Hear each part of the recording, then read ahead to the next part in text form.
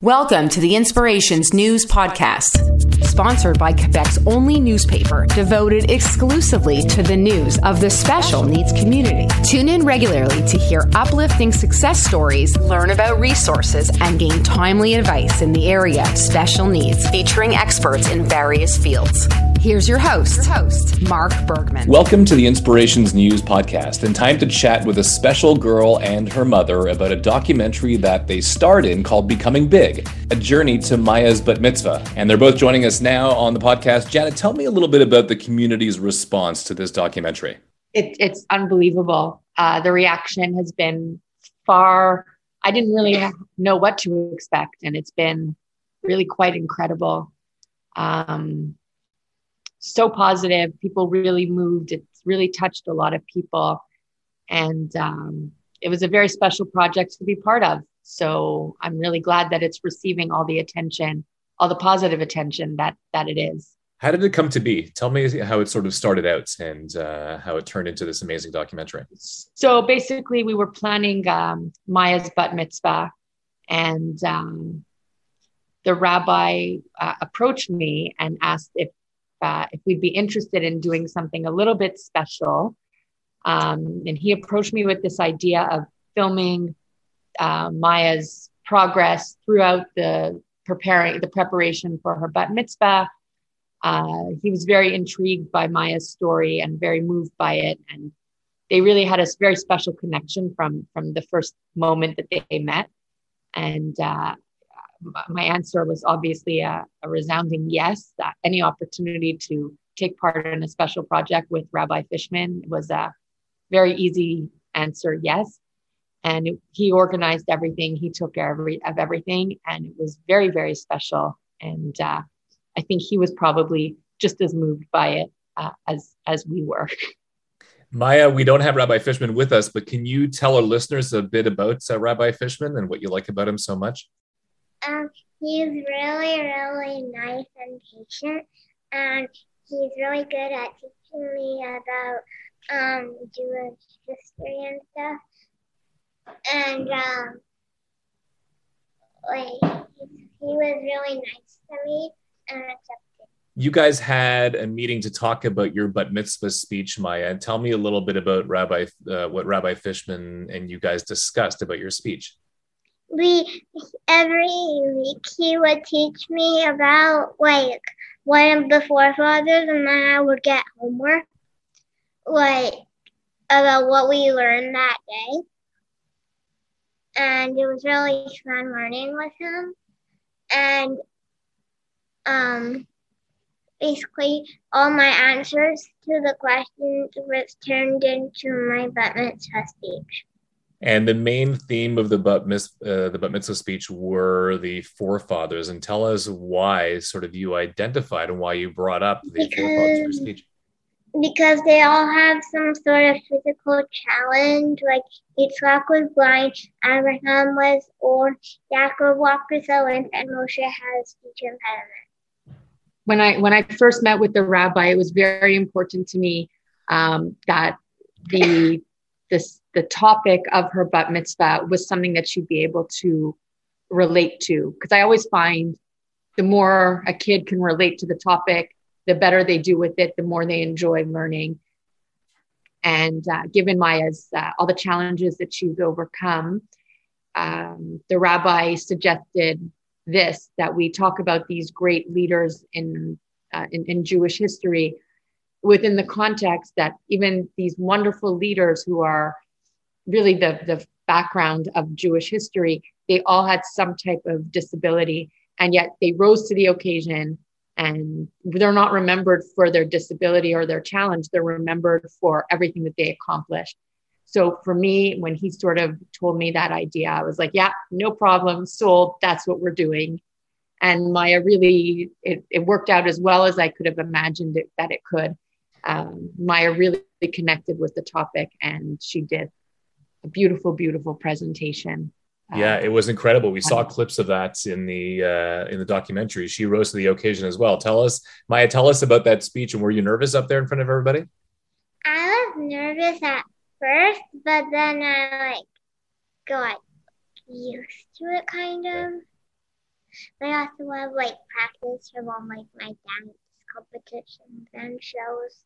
She's used to performing. She is. And I want to talk about dance in a couple of seconds, but Jana, what was, your reaction when she was up there and She delivering? was just, the first time that I gave her the draft of her speech, because I helped her sort of take her answers and create it into a speech.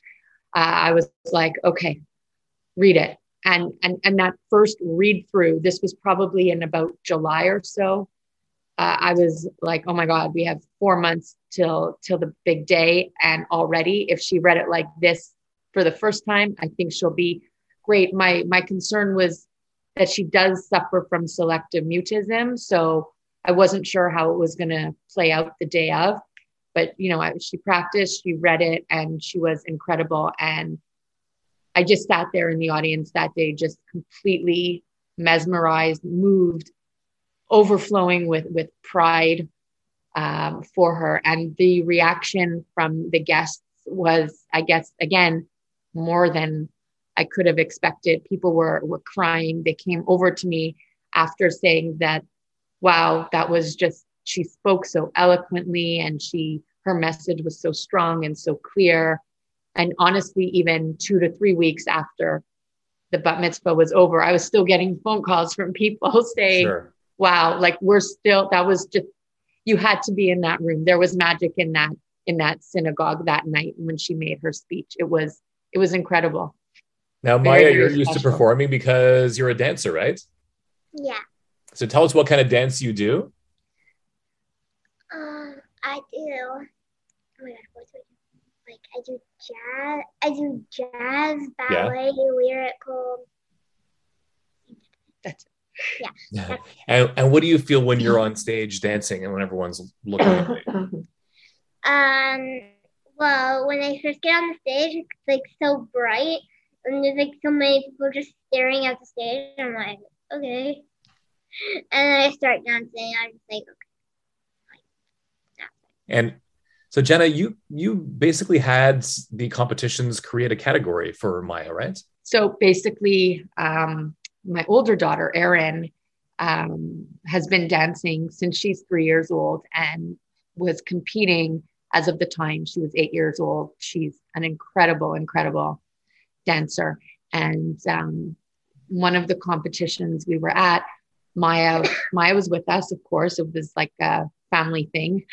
And she saw a bunch of kids on stage who were about her age. And she said, well, how come I can't do this? And obviously I knew the physical demands of what it takes to be a competitive dancer. And this was not something that Maya would have been able, unfortunately, to maintain. So I was inspired. And I emailed one of the directors of one of the competitions. It was the Shine Dance competition. And I said, have you ever considered creating a category for kids with physical or developmental challenges who want to dance but can't take part in their dance school's regular competitive program because of the demands or whatever? And I remember this was on a competition weekend, so I really wasn't expecting to hear back. And I heard back from them the next morning saying, yes, this is incredible. And we basically, from that moment on, launched a new category called the Shining Star category. And Maya was the first to take part in it the following year. And I know we were derailed by COVID, but before that, we had 3 seasons of that Shining Star category. Maya performed twice with Erin. And then on the 3rd year, she did a solo, and the category had grown from 1 kid that first year to having about 30 entrants a season, just all because of Maya inspiring my idea. And it's been wonderful.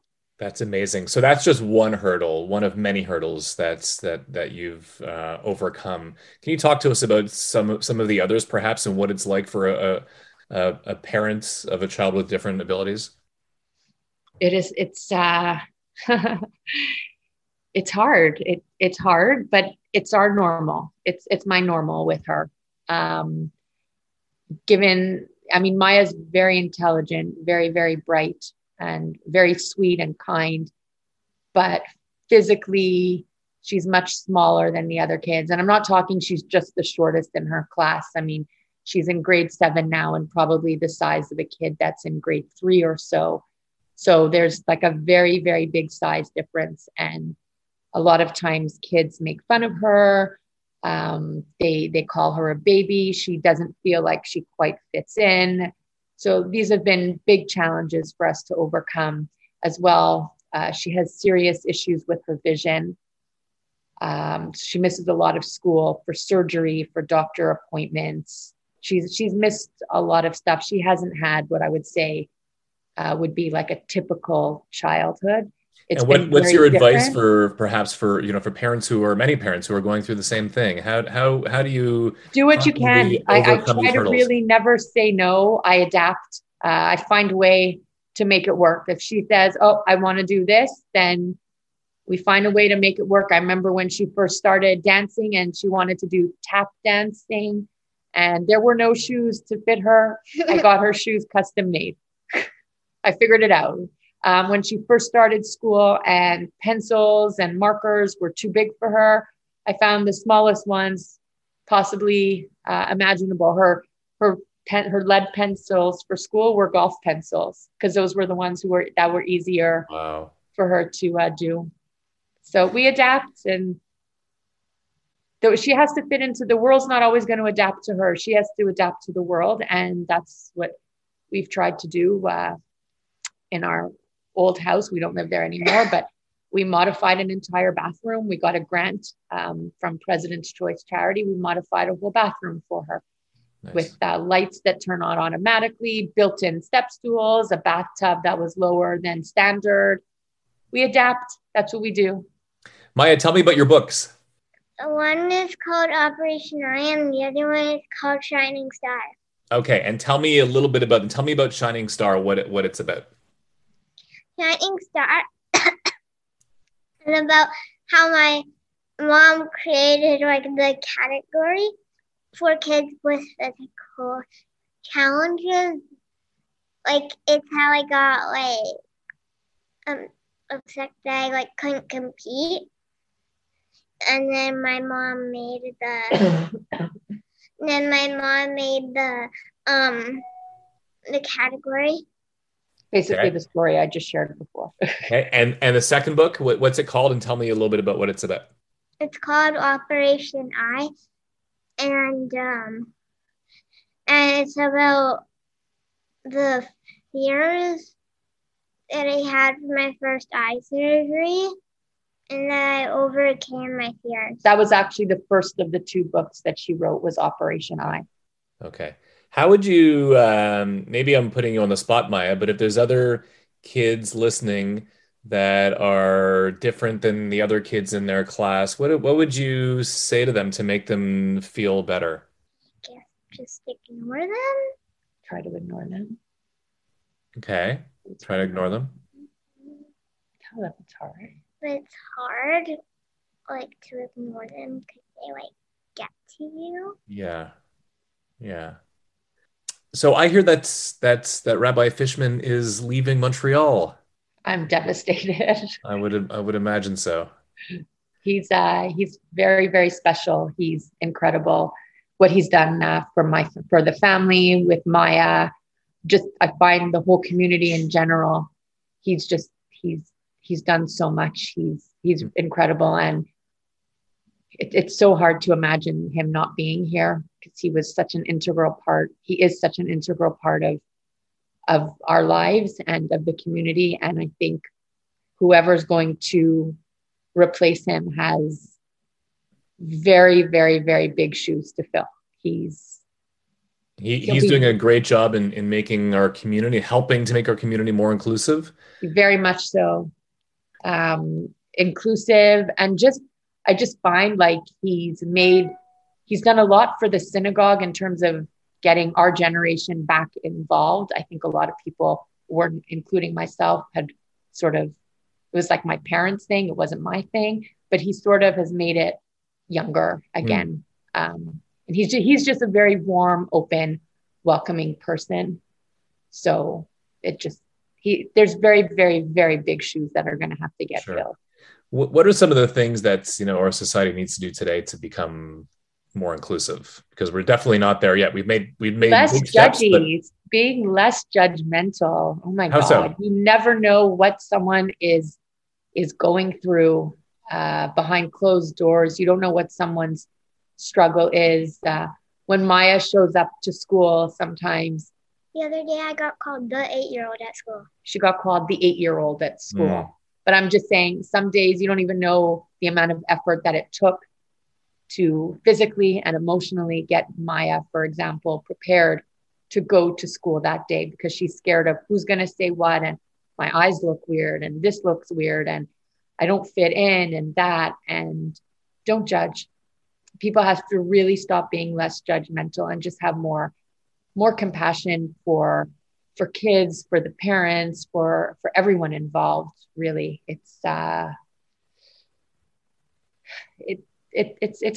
I mean, everyone is struggling, and even people without disabilities, everyone is struggling in some ways. And I think people just really need to be kind, be compassionate, be grateful for what you have, because you know what? We don't have everything, but in some ways we have more than other people do. I mean, if anything, my whole parenting journey so far with Maya has just accentuated how many good people there are in this world. We've been blessed and helped by very many people. We've been hurt by a lot of people too, but we're not going to focus on them right now. Yeah, let's focus on the positive. But we have so many angels in our corner guiding us. And it's a very beautiful feeling when you think about it. That's a great message. Also, how much Maya has impacted people. It's tell me about the impact of Maya, the positive impact of Maya on people. It's been incredible because the community has rallied around you, and basically it's a relationship between Maya and the community. Both ways. It really is. It's incredible. Even people who, I've heard from people who I hadn't heard from in ages. They were like, "Oh my God, we're like watching your daughter's thing. It's incredible." Even people who I don't necessarily get like a message or a text or a phone call from. I bumped into someone the other day and they were like, "Your daughter has such a spirit about her. It's unreal." And I was like, didn't even realize this person was even following our story or anything like that. It's almost, I'm always amazed and in awe that people are so fascinated by our story, which is really just our everyday life. But hey, if we could help or inspire or do anything, then I'm more than willing and more than happy to help do so. If I can spread any message of positivity, if I could be of any support to any other parent or family, it's my pleasure, it's my privilege, it's my honor. Guys, thank you both for joining me on the podcast. Thank you. Thank you. You've been listening to the Inspirations News Podcast with Mark Bergman. Make sure to subscribe to this podcast and the English Montreal School Board podcast on Apple Podcasts, Google Play, or wherever you get your podcasts. Thanks for listening.